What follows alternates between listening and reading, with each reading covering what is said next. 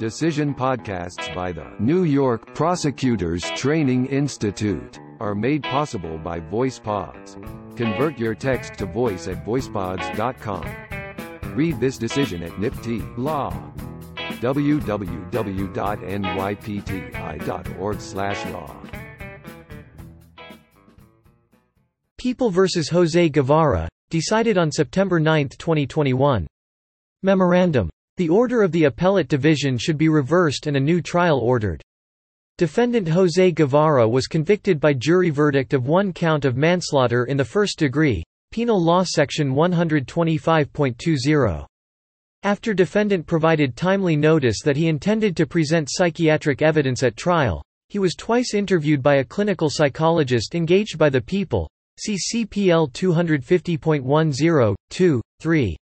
Although defense counsel was present at the first examination, the expert denied defense counsel admittance to the second examination. Over defense counsel's objection that defendant's right to counsel had been violated, the expert's testimony was admitted at trial. On defendant's appeal, the Appellate Division affirmed, holding that defendant's constitutional right to counsel had been violated but that the error was harmless. We now reverse because we conclude that the error was not harmless. In matter of Lee v. County Court of Erie County, we held that defendant's Sixth Amendment right to counsel applies at pre-trial psychiatric examinations, to make more effective a defendant's basic right of cross-examination. We thus held that pre-trial psychiatric examinations are a critical stage of the prosecution. As the Appellate Division recognized, our decision in Lee controls here. To determine whether the error requires a new trial, we assess the error under the harmless error standard that applies to violations of constitutional rights, People v. Crimmins.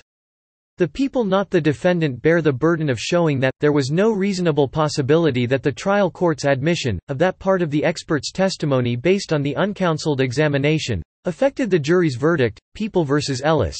See People v. Sheffer. Under the circumstances of this case, the expert's testimony at trial was based in part on the examination undertaken in violation of defendant's constitutional right to counsel, and we cannot say that the error was harmless. See People v. Cherami. Defendant's argument seeking suppression of statements he made to the police is without merit. In light of our reversal, we need not reach the defendant's remaining arguments. On review of submissions pursuant to Section 500.11 of the Rules, order reversed and a new trial ordered, in a memorandum. Chief Judge DiFiore and Judges Rivera, Fahy, Garcia, Wilson, Singas and Canatero concur. Decided September 9, 2021. Decision podcasts by the New York Prosecutors Training Institute are made possible by VoicePods. Convert your text to voice at voicepods.com. Read this decision at NYPTI Law.